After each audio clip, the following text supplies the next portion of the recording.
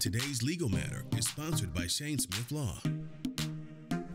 So Shane, unfortunately, a part of getting a car accident is you're going to have some injuries. So what does the recovery time look like for a lot of these common injuries? If you have back and neck strain, okay, with no serious injuries, most people get better within 8 to 12 weeks.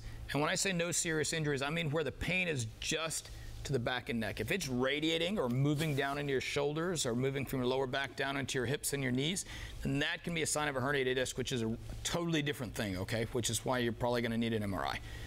Just back and neck strain usually is going to be 8 to 12 weeks. Well, typically, how long should I be thinking my claim will be settled? You said 8 to 12 weeks or even longer? It's 8 to 12 weeks for you to get better.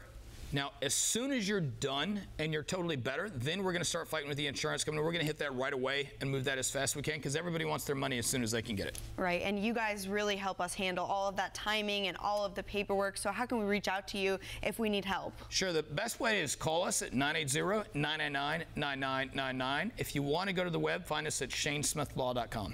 Great, thank you so much. Thank you.